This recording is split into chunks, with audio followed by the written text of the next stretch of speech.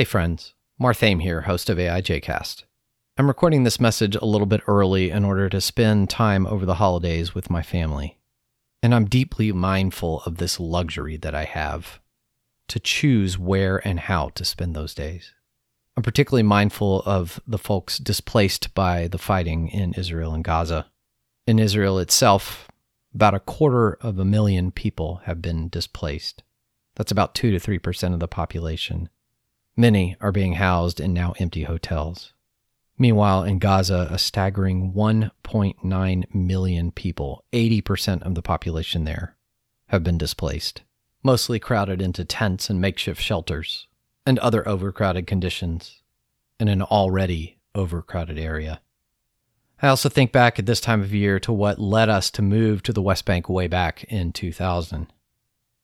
It was born largely out of a sense of gratitude.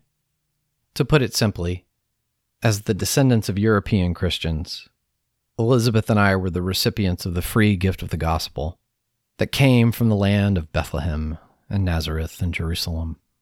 As such, it seemed fitting for us to return that thanks in whatever way we could to those who had kept vigil, namely, our brothers and sisters in Christ in the land of his birth. We left our adopted home of Chicago, putting a handful of items in storage, bringing the basics with us, and giving away the rest, headed for the unknown in this little rural village called Zababdi, about halfway between Nazareth and Jerusalem in the northern West Bank. Little could we anticipate what we would experience in those 3 transformative years. We witnessed beauty and horror at its extremes. But as we wrote this particular reflection from March of 2001, we were mindful of that Christian solidarity that had brought us there in the first place. And that remained at the core of all that we did, and continues to pull my heart back to that region. So from March 16th, 2001, this is a reflection entitled, The Vision of Achaia.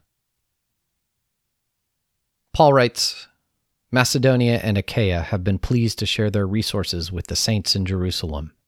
They owe it to them. They have come to share in their spiritual blessings, so they ought to be of service to them. Romans 15:25-26. As he penned these words, the Apostle Paul was preparing to visit the church in Rome for the first time, hoping to share encouragement and fellowship with them before setting off to Spain. But before he could make this long-awaited journey, he had to return to Jerusalem to deliver a gift to the Christians there.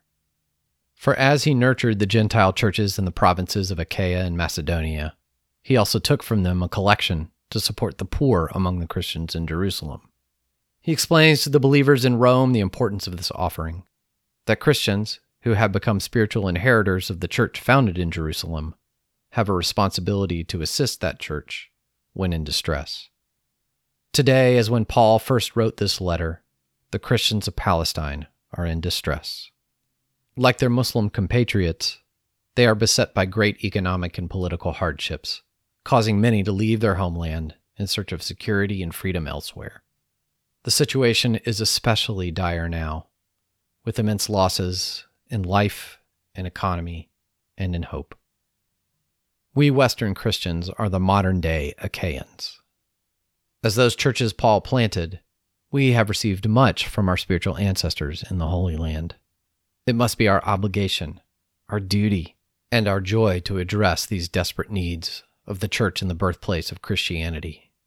They are our mothers, our fathers, our grandmothers, and our grandfathers in our life of faith. In the past month, we have witnessed great support flow to the church in Palestine from fellow Western Christians. In February, 300 Christians, mostly from the U.S., Canada, and Britain, gathered in Jerusalem to listen to and to stand with Christians in Palestine, Israel. We were 2 of the attendees, our Zababdi address rendering us locals rather than internationals, oddly, although our Arabic abilities belied that. Over the course of 4 days, we joined together with Palestinian brothers and sisters in an effort to see life through their eyes, walk in their footsteps, and to join together in peaceful solidarity, standing as one body of Christ. The conference, organized by Sabeel, a Palestinian Christian organization, brought us to places throughout occupied Palestine including Jerusalem, Ramallah, Bethlehem, Beit Jala, and Hebron. We waited together at checkpoints at Ramallah and Bethlehem, sharing the smallest taste of the daily frustrations of closure. We worshiped together in English, Arabic, Dutch, and Armenian. We sat at table together and broke bread. We offered what words of encouragement we could find, however insufficient they might have seemed to us. But one thing was clear. Our presence brought more support than any word could offer. And this week, a dozen American church leaders visited Zababde as part of a trip to see Palestine, organized by the Christian relief and development organization World Vision.